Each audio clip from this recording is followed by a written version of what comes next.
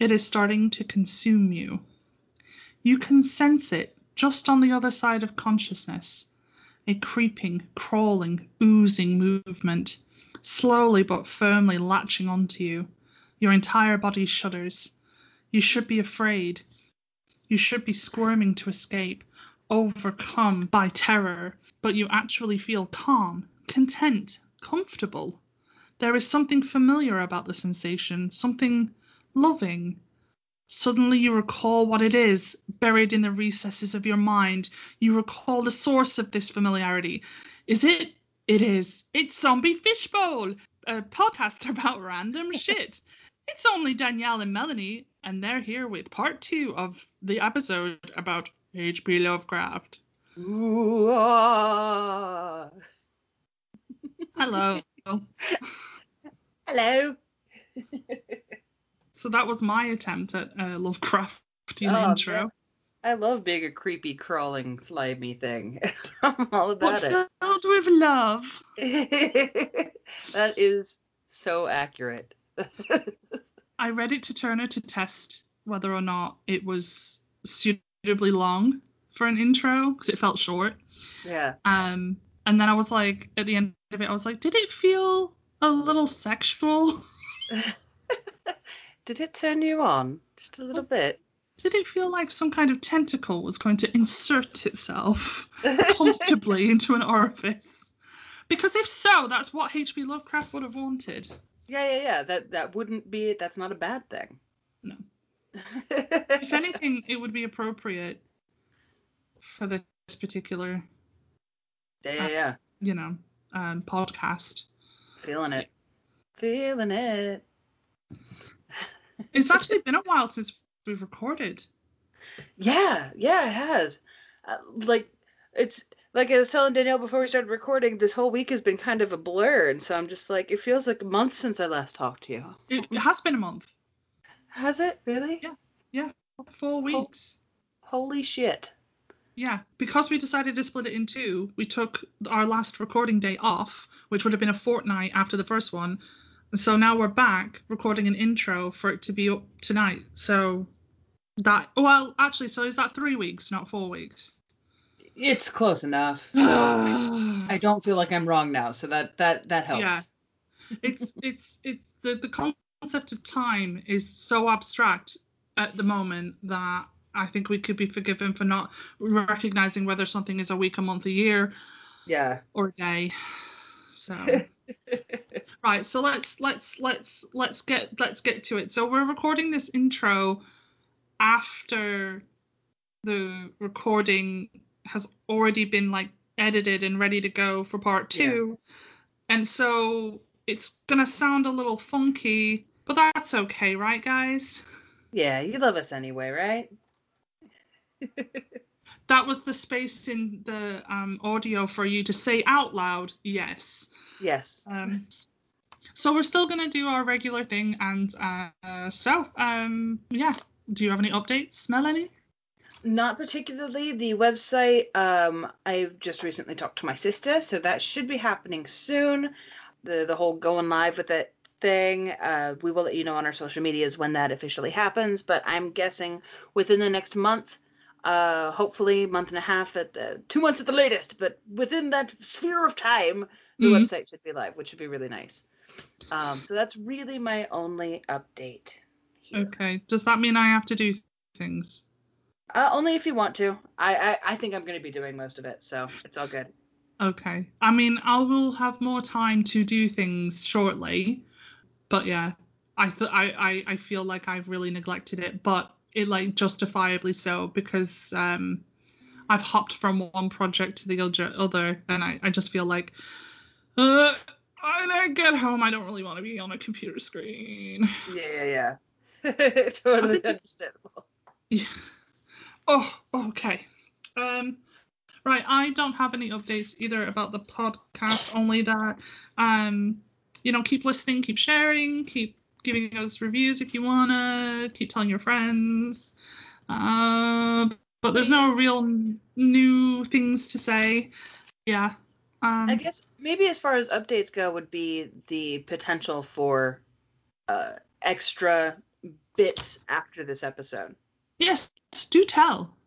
Okay, so with the recording that will be following this intro, I really wanted to get into the monsters of Lovecraft, some of the lore itself, and we didn't really end up doing that. What will follow this is more of a conversation about Lovecraftian inspired works. So either in a supplemental small episode or on our YouTube, we'll see how much energy I have in the future.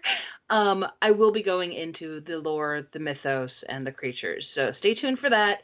We'll let you know on our social medias when that happens and in what way. Yeah, Yes. that should be fun.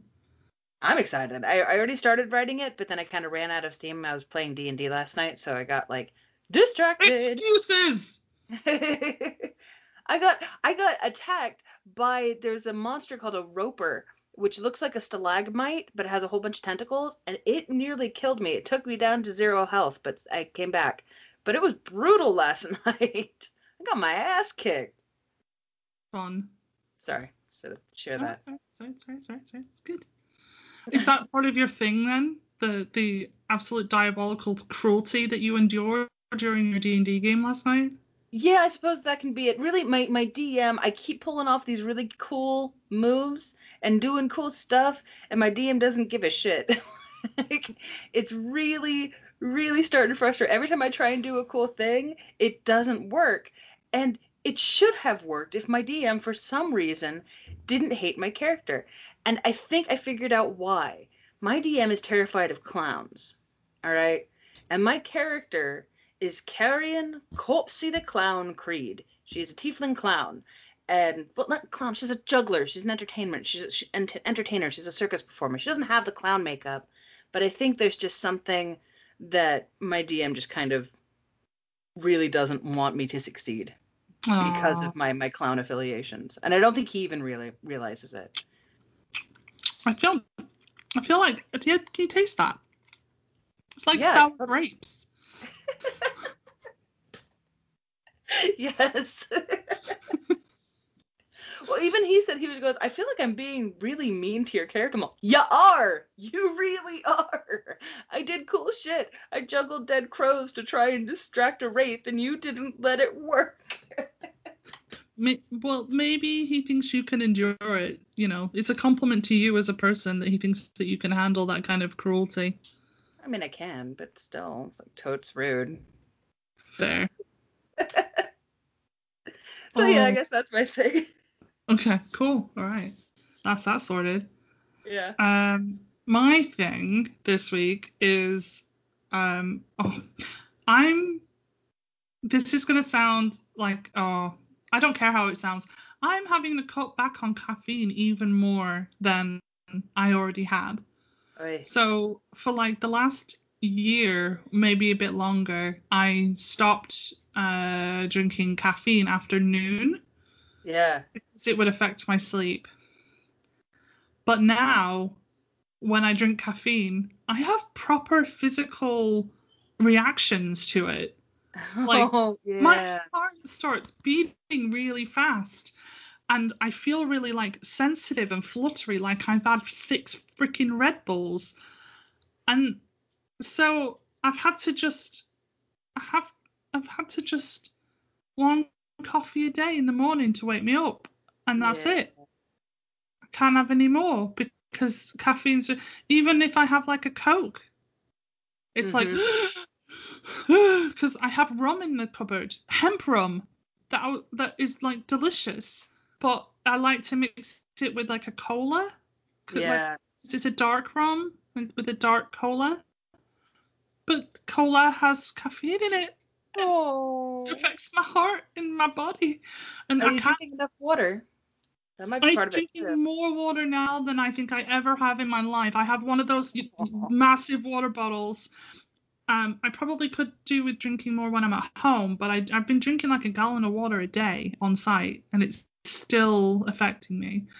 And I really noticed it yesterday, really noticed, because I kind of ignored it because it was the weekend. And I had a coffee in the morning and I was okay. And then I had another one at about 11. And then I was like, why am I feeling like I'm going to have an anxiety attack? Oh no, it was the coffee. Yeah. understand how much I love coffee. Yeah, I'm sorry. Oh, yeah, I can't have any caffeine after like 3, because then my vision gets blurry and everything gets hot, and I'm all, it feels weird. Oh, it's the caffeine. Fuck. Yeah, Yeah.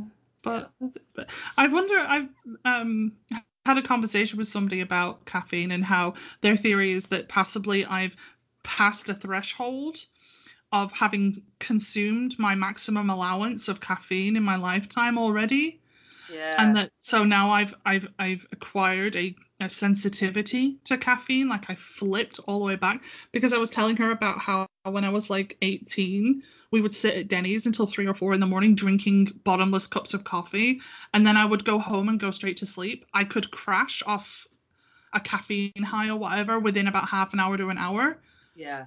and I think she's onto something. Yeah, Maybe you've just you're gone only full circle. allocated so much caffeine in your life. I'm drinking decaf. Ooh, ouch. I'm sorry. It's because I love it so. Yeah. I'm sad. Anyway, that's my thing, that I'm having to resort to decaf or no coffee at all, except for in the morning when it's actually doing its jolting me out of bed. Yeah. So I've known Danielle for like 20 years, so I know what kind of blow this is, and I'm sorry. It's the only thing I'll actually argue with a Brit about what's better, tea or coffee. Like, Yeah. coffee, hands down. Tea's Oh. great, but coffee is just so much better. I think many Americans will agree with you. Yeah. And Italians and French people, and I mean, come on, like the world loves coffee. Yeah, yeah, yeah. Whole tea versus coffee debate. Yeah. So Oh. we should do our breath and get to it. Yeah, let's do it. All Yeah. right. So we will breathe in the creativity and energy that just comes with life and things like that. I'm so tired. I'm sorry. You need a And we will coffee. I need a coffee. And we will breathe out the frustrations of not being able to succeed at the things that we want to do in the minimal ways, like having more coffee or, successfully distracting a wraith by juggling crows. So, on the count of 3, 1, 2, 3.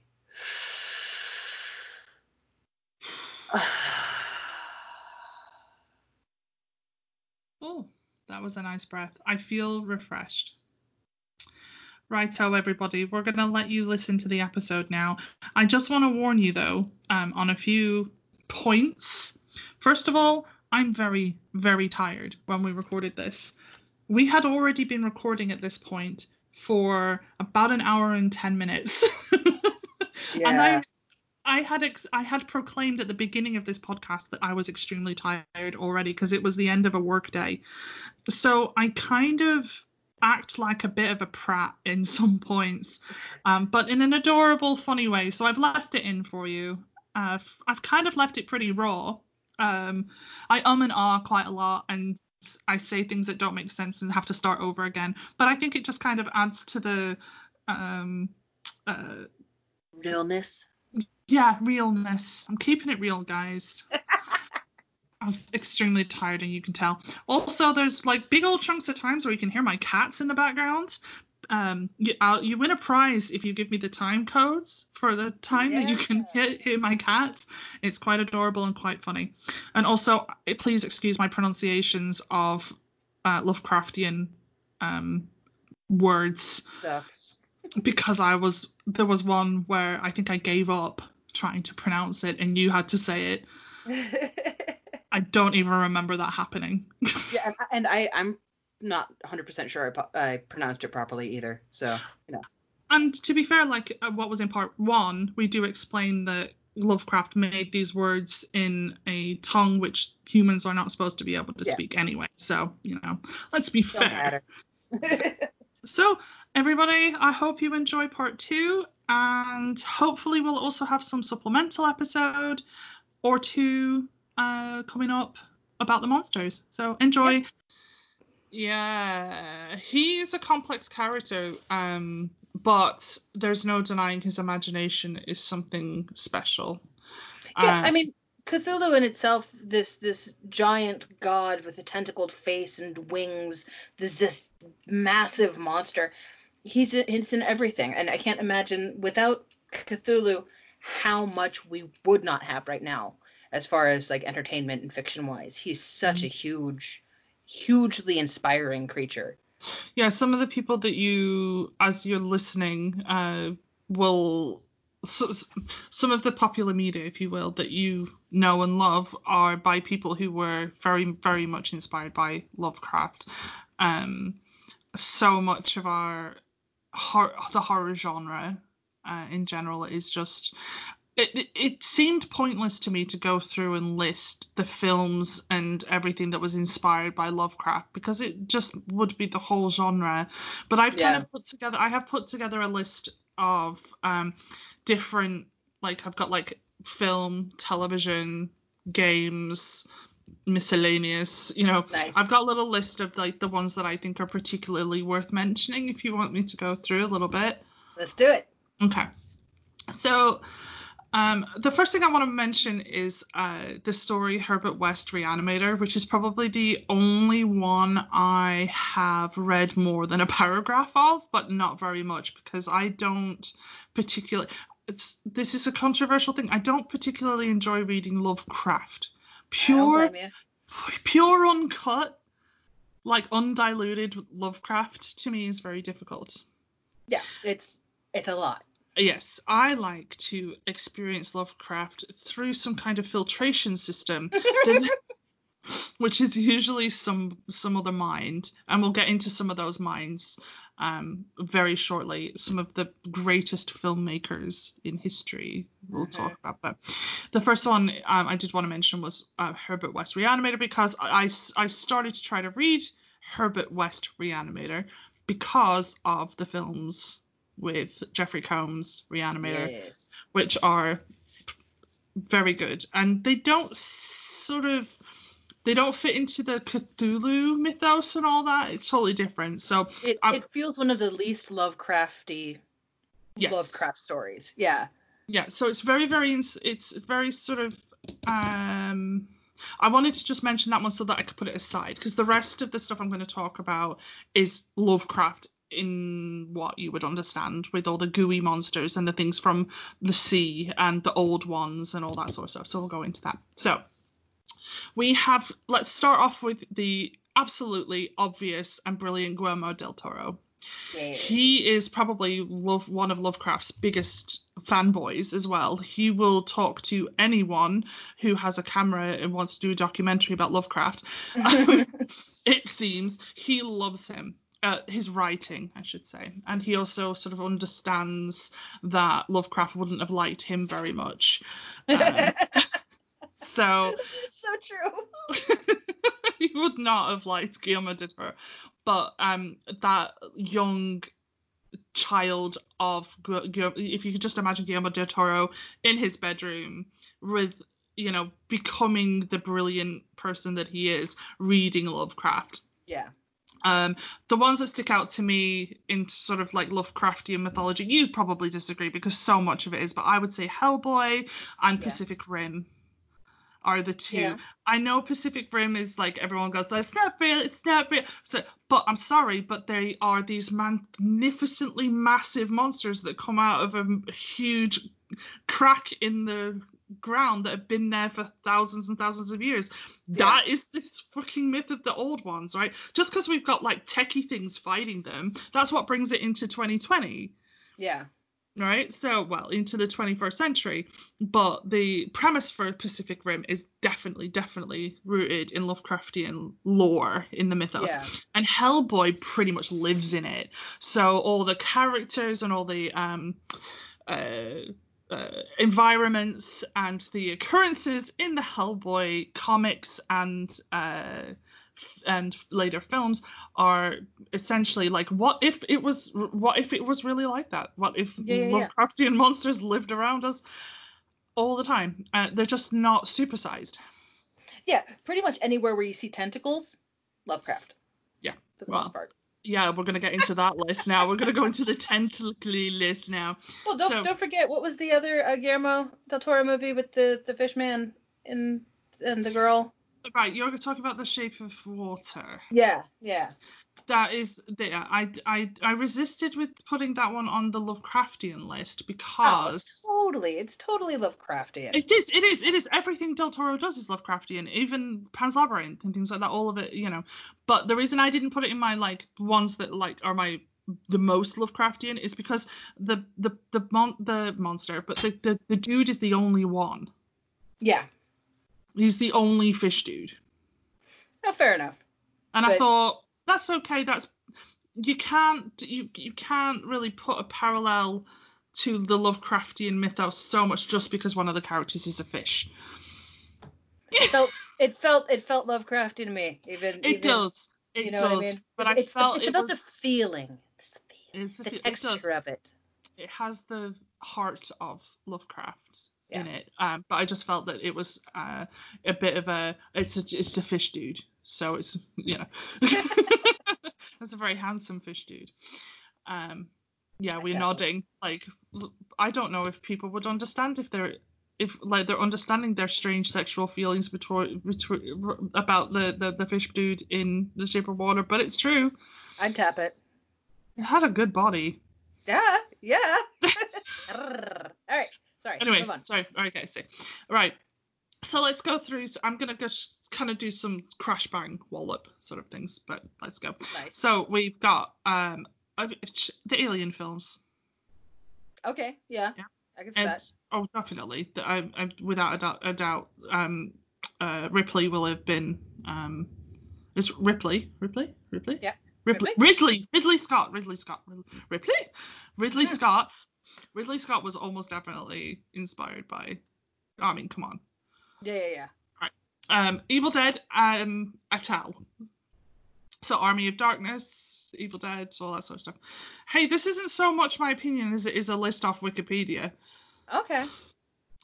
I wondered about that too, but anyway. Well, it's got the Necronomicon. Yeah, that's pretty much it, isn't it? I think that's pretty much it. Yeah. Oh yeah, so we should mention that. So the Necronomicon is a book that is in Lovecraft mythology that describes the Lovecraft mythology. It's the Bible of the mythos. Yeah, pretty much. Written by the Mad Arab. Yeah, oh my god, yeah, I forgot it was read by the Mad Arab. Oh, literally. But yeah, the Necronomicon is. You might not have known that, listener. The Necronomicon is Lovecraft. He made that up. Yeah, specifically Lovecraft. Yes. Right. So we've got John Carpenter, The Thing. Oh yeah, totally. Right. So this list also mentions Prince of Darkness and In the Mouth of Madness, but I've not seen them. But I've seen In the Mouth of Madness? No, I haven't. I'm so sorry. What It's is on my wrong list. with you? I know. But I've seen The Thing many times, and it disturbs me to this day. Oh, it's genius. It's such a good movie. It's fabulous, but it's definitely. So the next thing I'm going to mention is going to make you laugh. It was on the list, and I was like, what? And then when I was thinking about it, I think they're more talking about, okay, so Ghostbusters. Right. I didn't think so either, but this list goes into it a little bit in terms of there was... Because of the gods? Yeah, because there's like that sort of...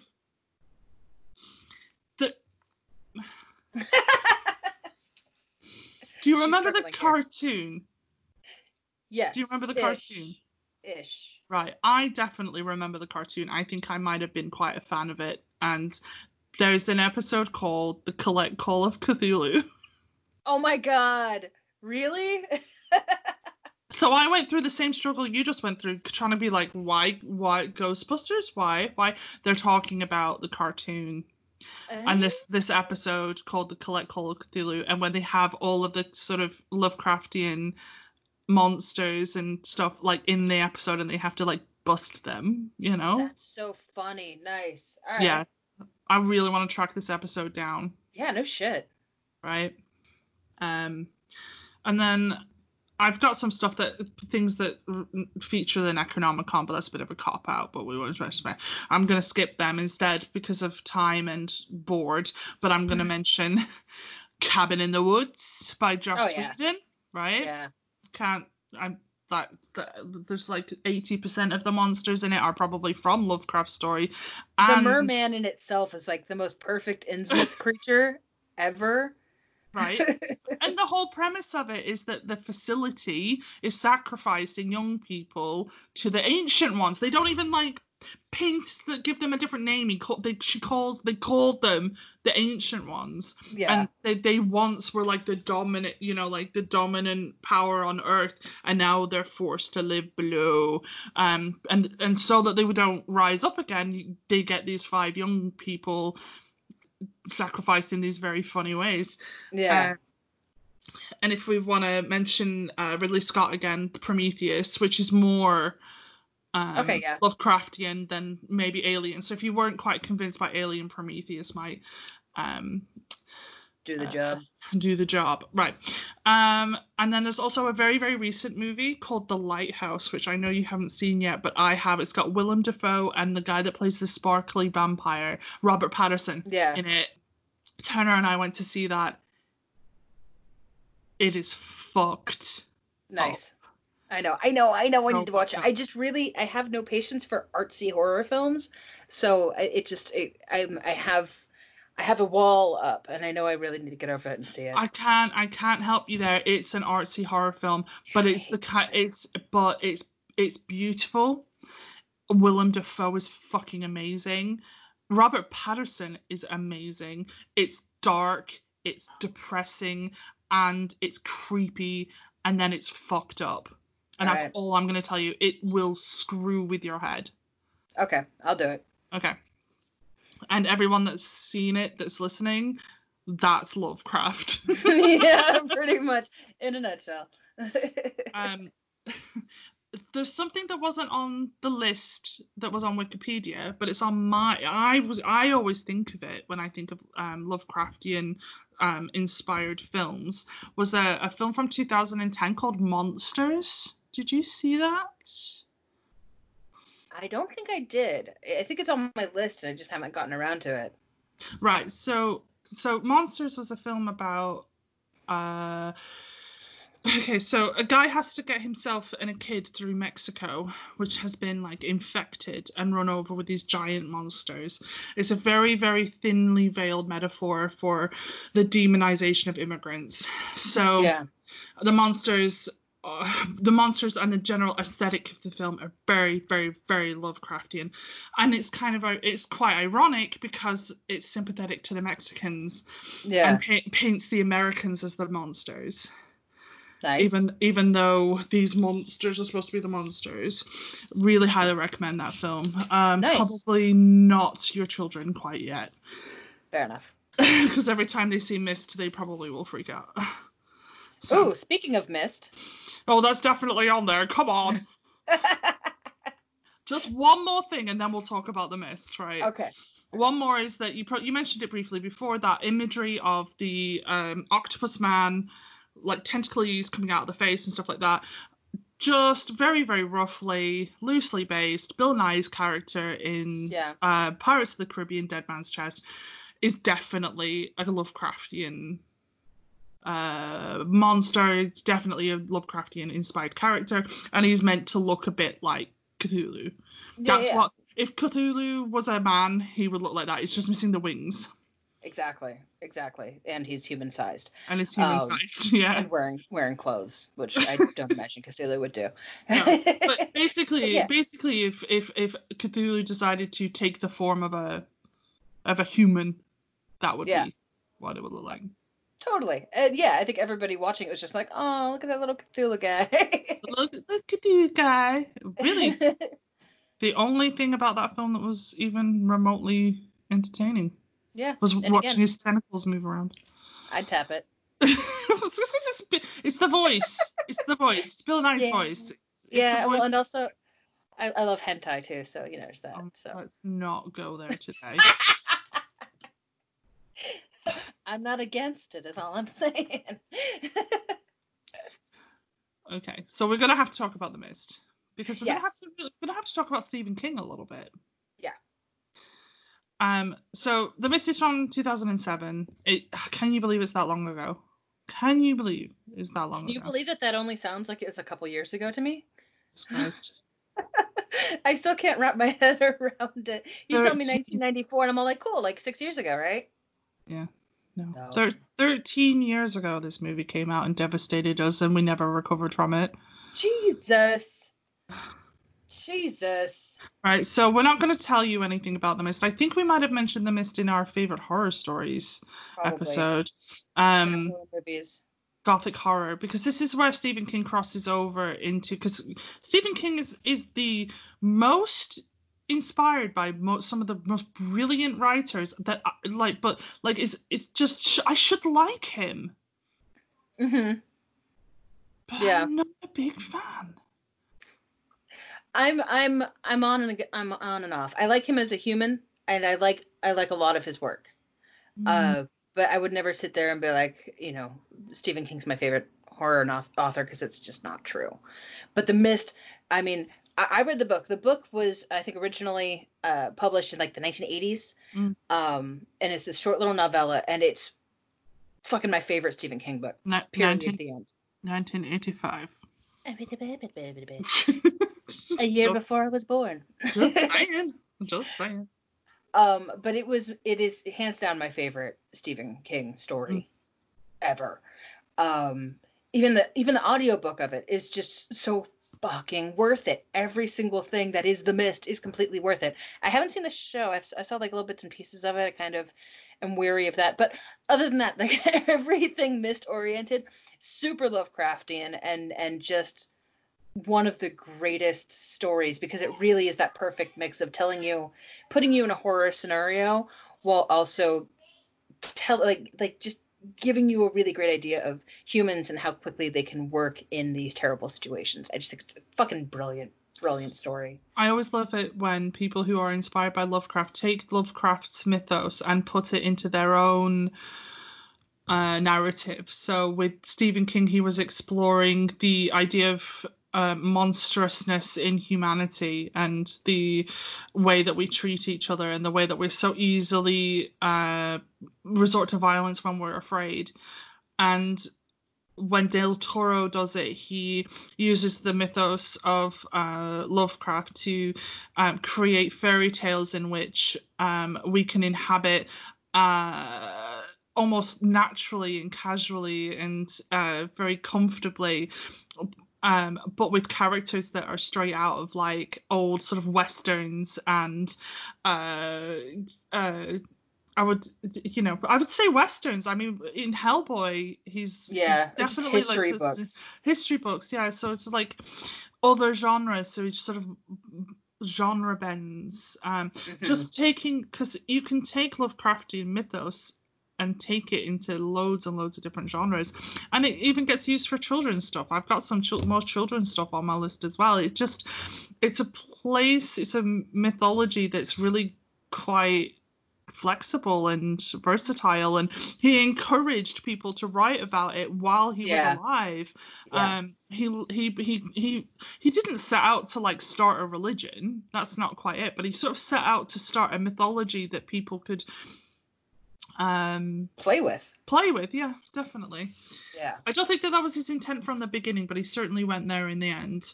And some of the greatest and most wonderful writers also are inspired by him. Maybe not his prose, but his imagination. So we've got like Neil Gaiman is a self-proclaimed massive Uber fan, and Terry Pratchett. Yeah. As well. So Discworld, there's the Dungeon Dimension, which is an endless wasteland outside of time and space, and out there horrors dwell, and they seek to invade reality, warp existence, and he's always referencing these sort of like dungeon dimensions in the books. Most explicit of which is the Necrotelecomicon, or that's not how you say it. Hold on, I said Comic-Con at the end of that. Necrotelecomicon. Yes. There we go. I've only ever read it, so it was really hard to say it out loud. And that's almost definitely based on the Necronomicon. Oh yeah. And then when Ever so subtly. No, I mean, and then when he worked with Neil Gaiman on Good Omens, Hastur actually appears in the book as one of the Dukes of Hell.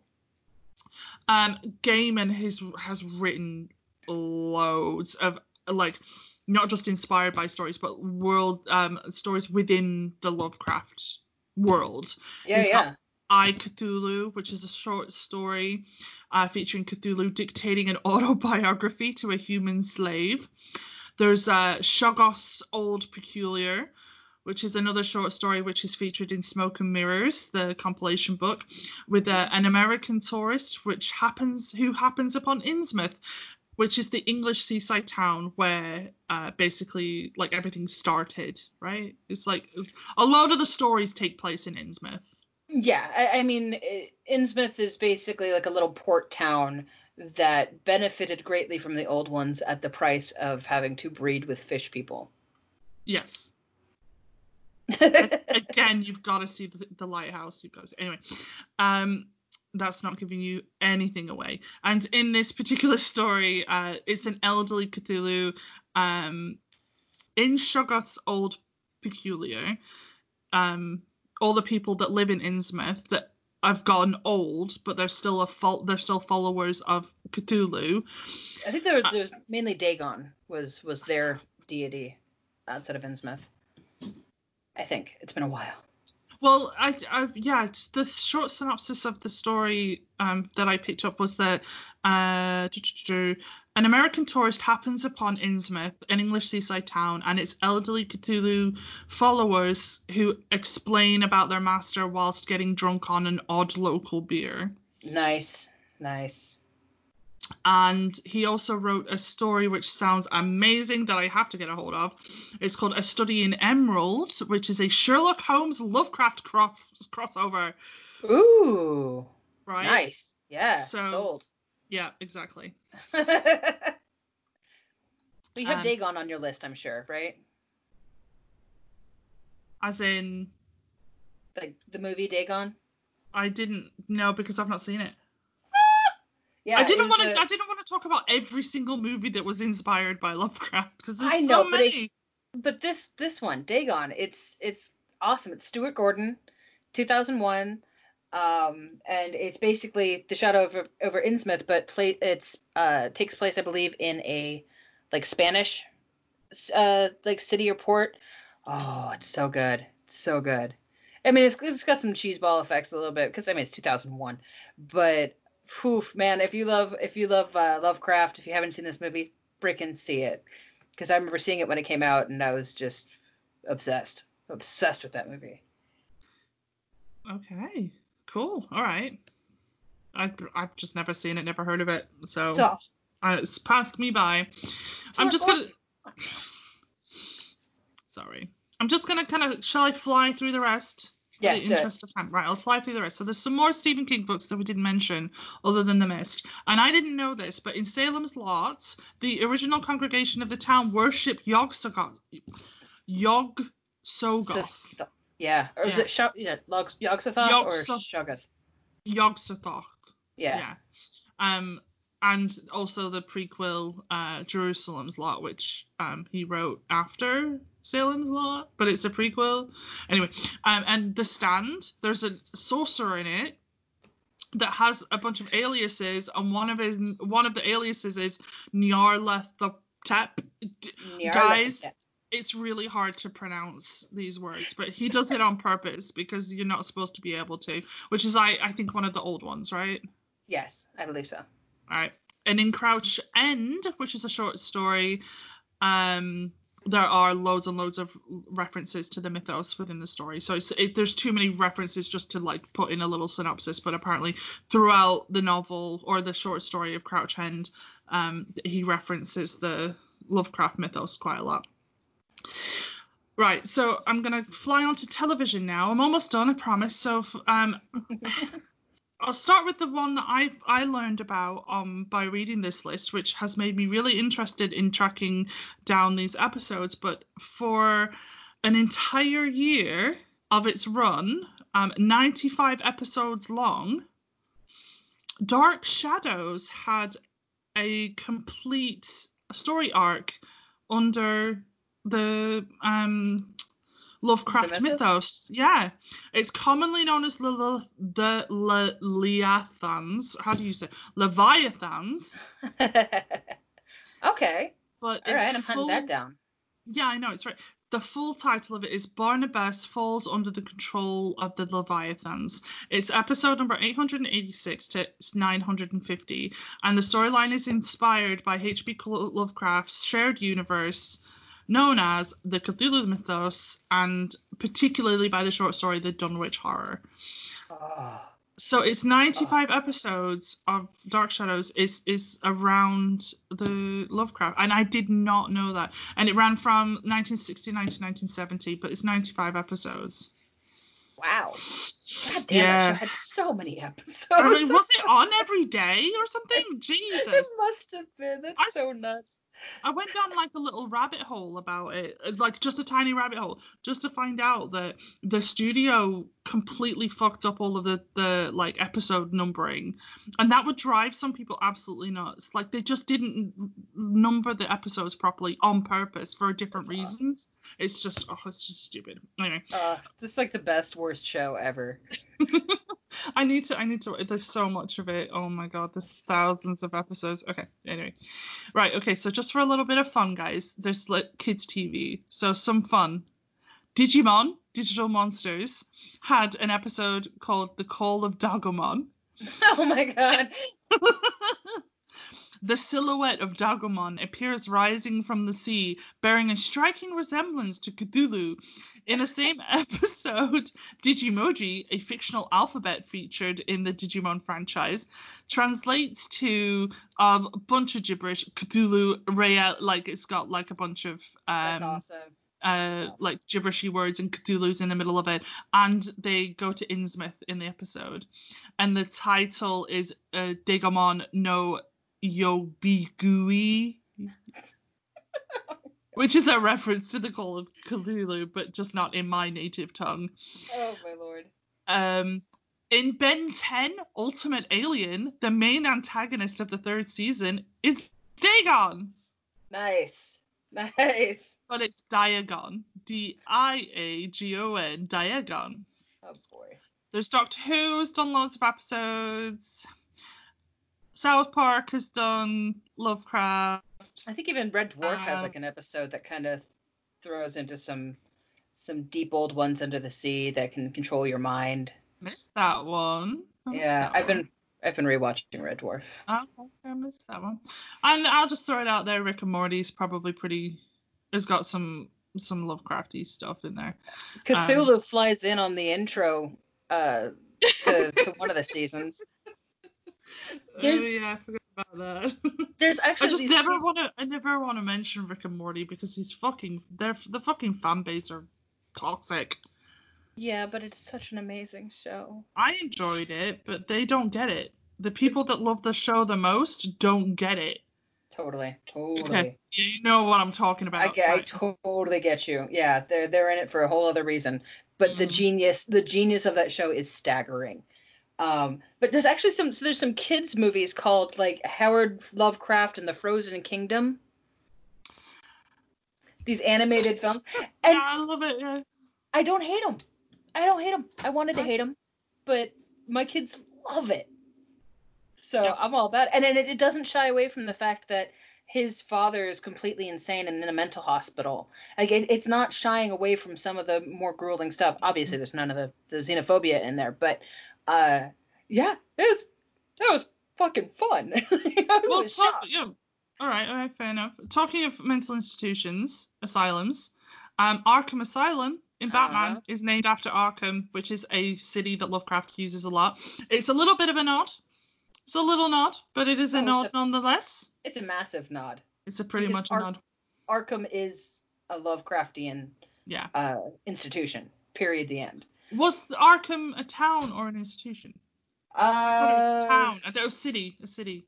I think it was a city. Yeah. Because you had full of insane people. Yeah, you had the Miskatonic University, in Arkham. Yeah. Oh my God, it was you that was it you that was posting the thing on Facebook with someone having an argument with the Miskatonic? Oh my God. Yeah.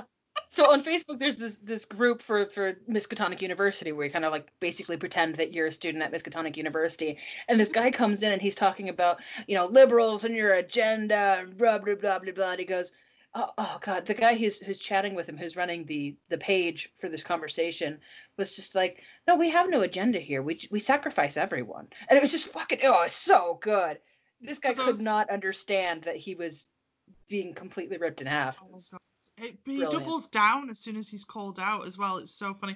Oh man. So for people that don't quite know what we're referencing, just really easy. You probably got it from it there, but the Miskatonic University. Miskatonic University is the university in Lovecraft mythos where, like the sort of like, I guess you would be educated on the old ones.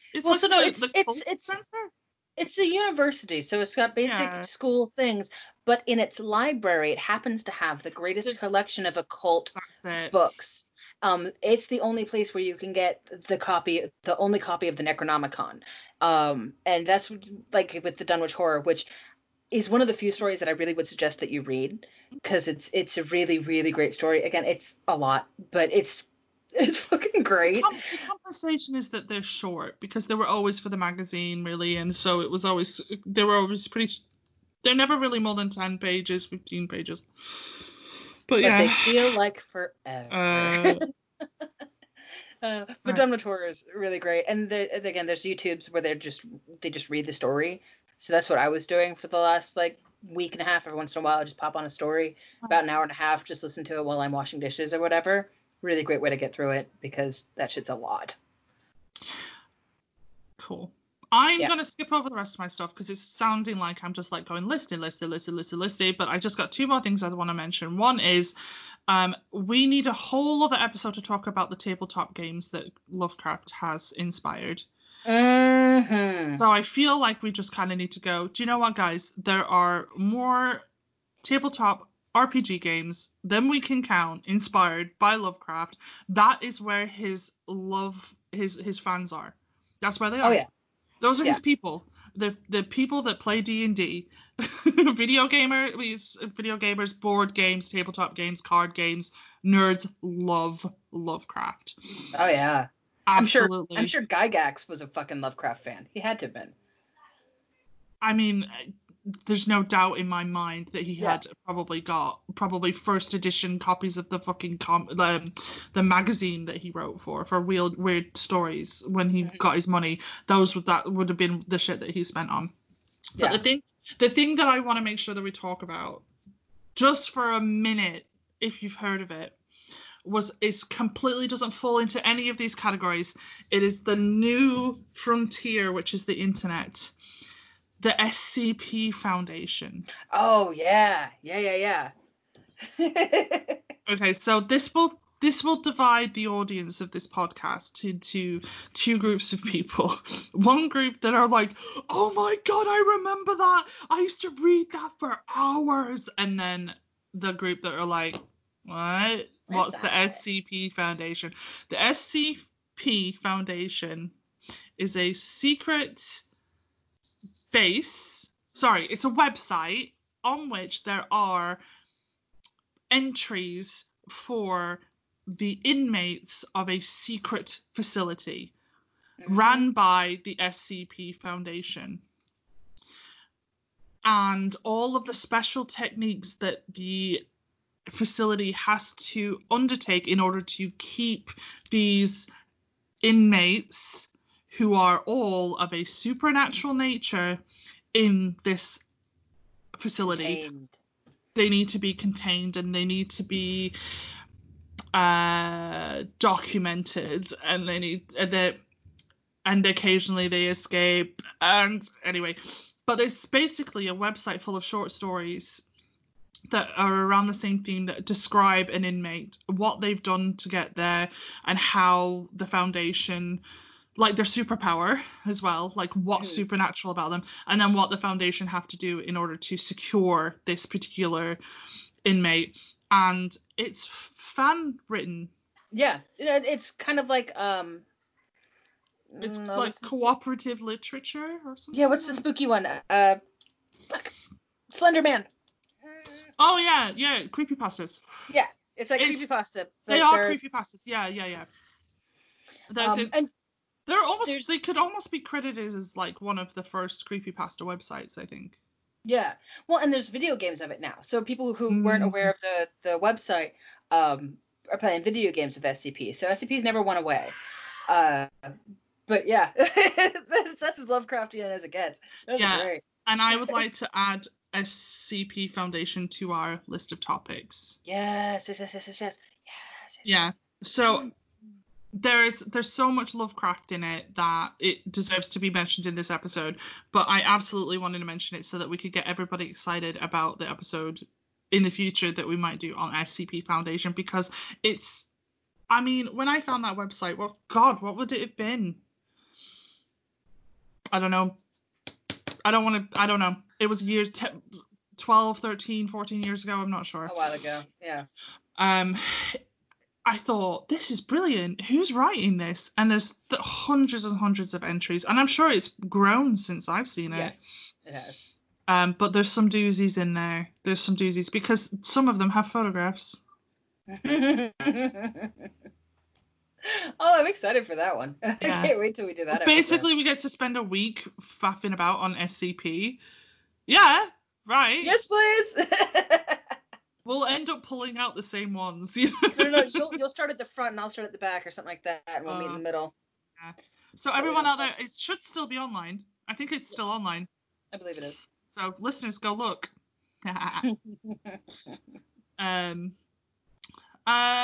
You've mentioned all the fun facts that I had at the end. I've done my list of phobias. The only thing that I haven't talked about was the last thing to say is that apparently Lovecraft isn't buried under his headstone, but that's not that particularly interesting. But well, he was buried with his mom, right? And then a bunch of fans got together to pay for a new headstone for just him, but they didn't move his body. Oh, is that the story? Okay, because I believe so. The little blurb that I've got here is that he was buried in a cemetery and listed on his mother's family's monument. Mm-hmm. But that Lovecraft fans in 1977 funded and installed a separate headstone. But then okay. But then in 1997, some fan tried to dig up his corpse, but gave up. Well, first of all, he wasn't there because he wasn't under his own headstone. That was fan put there anyway. But he also only dug for 3 feet. I know. I love that. Oh, I give up. It was hard, man. I just like the idea of suddenly him going, do you know what? I love you, man, but not this much. I couldn't do this again. That's 6 feet, man. That's a lot of work. Mm-hmm. That's so good. Lovecraft would not have approved of that. No, that's not the proper thing to do. No, that kind of thing would scare the shit out of him. And I'm going to look back at the list. There's blunt instruments on his list.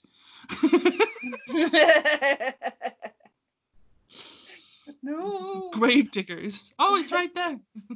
Well, if he was afraid of cellars, he's definitely afraid of graves. Uh-huh. Well, and getting old and dying and blunt instruments, it's all bad. Yeah. Don't do that to his poor little body. Freak out. Oh yeah. So that is like just chipping off the top of pop culture that Lovecraft has inspired.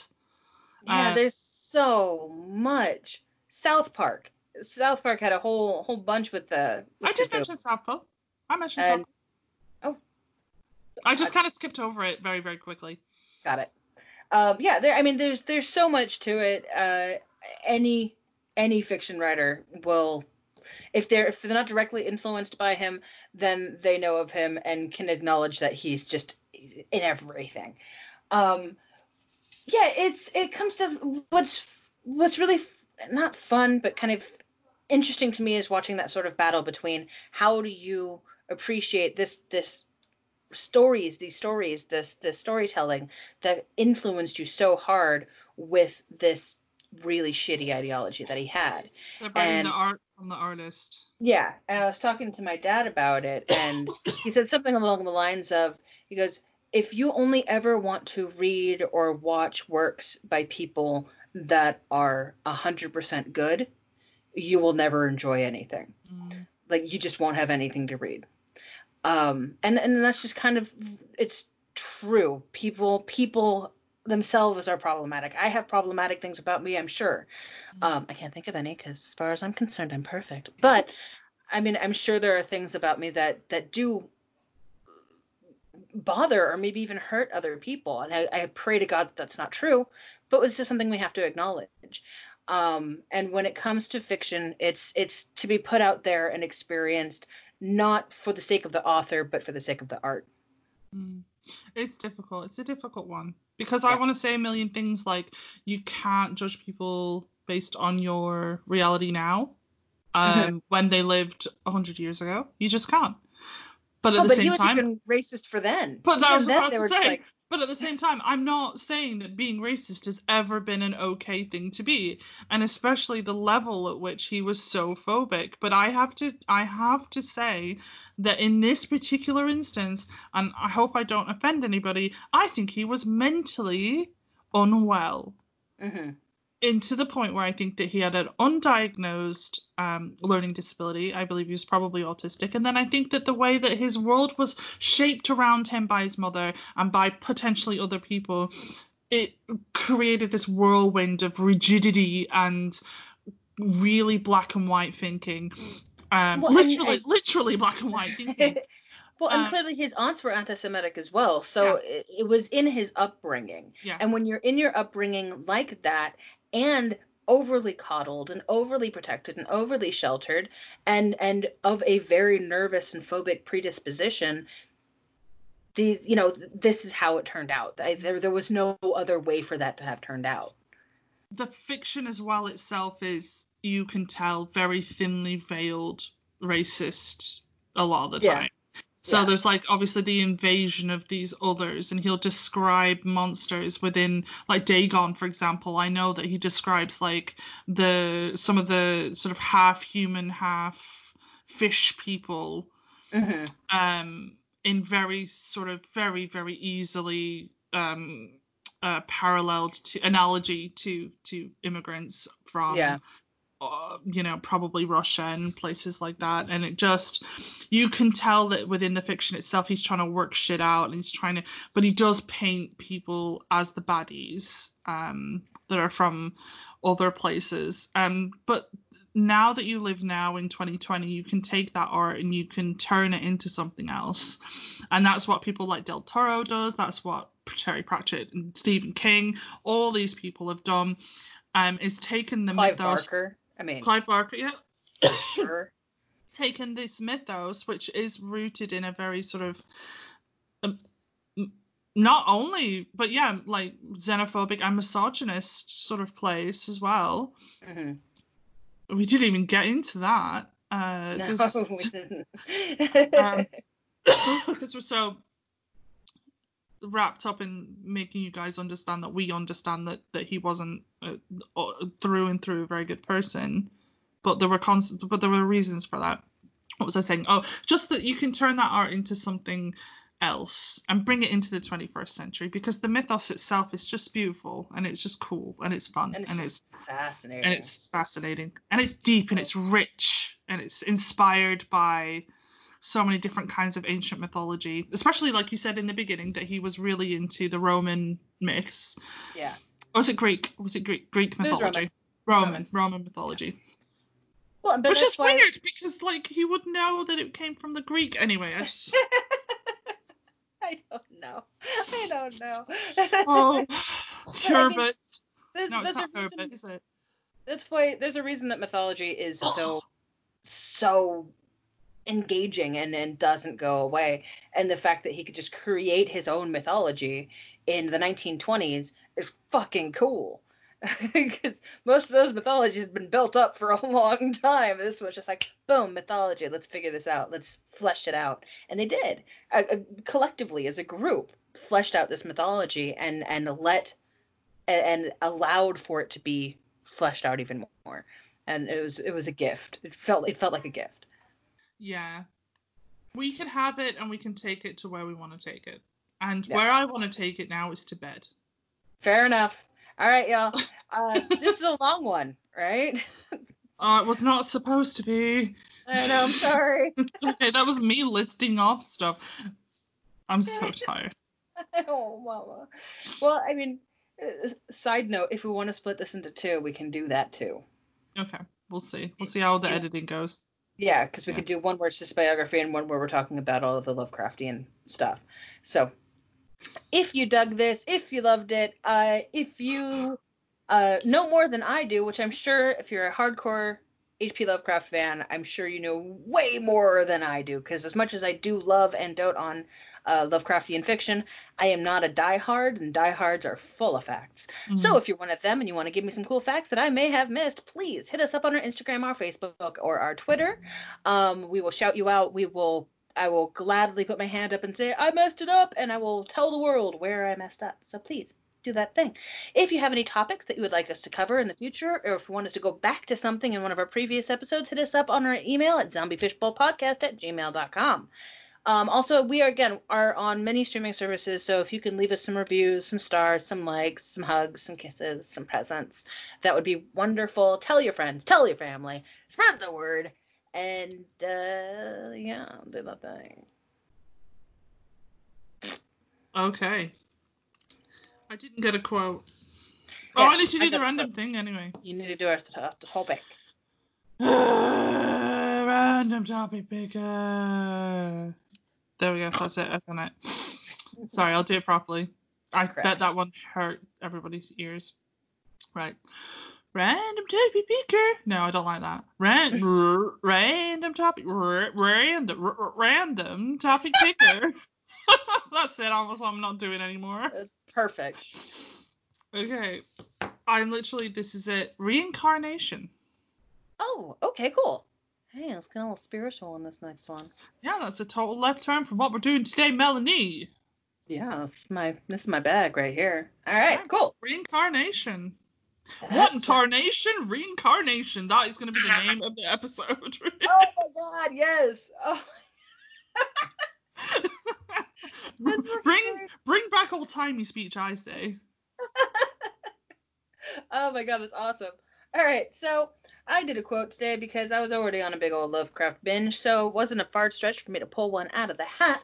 And since we were doing one specifically on H.P. Lovecraft and not the mythos itself, I figured we'll go with the Lovecraftian quote, or Lovecraft quote about himself. Heaven knows where I'll end up, but it's a safe bet that I'll never be at the top of anything, nor do I particularly care to be. Oh. Well, what sassy H.P. Lovecraft? Yeah, he got some sass in him. Definitely sassy. So, I might not go to heaven, but no, I just can't even anymore. Oh, you go to bed. I love you. I'll talk to you next week. Is this even happening? Melanie, don't pack.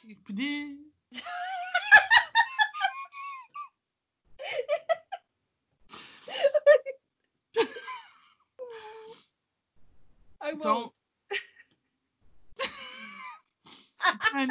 Panic. No. No, don't do it. Don't worry about a thing. No. Every little thing is gonna be alright. I'm delusional now. You know when you go delusional? You know what song I got in my head when you said don't do it? It was from Heathers. Don't try suicide. Don't do it. Don't try suicide. I haven't seen it. No. You haven't seen Heathers? I've seen it with you years ago, but that one time and that one time only. Oh my god, you gotta watch Heathers again, like right now. All right, go to bed. I love you. Right, I will do. See you guys later. Everybody. Everybody go to bed. The fuck was that word? Good night. Good night. Oh, you go to bed. I love you. What's a bed? I don't know, but it was good. Go to bed. Oh, yeah.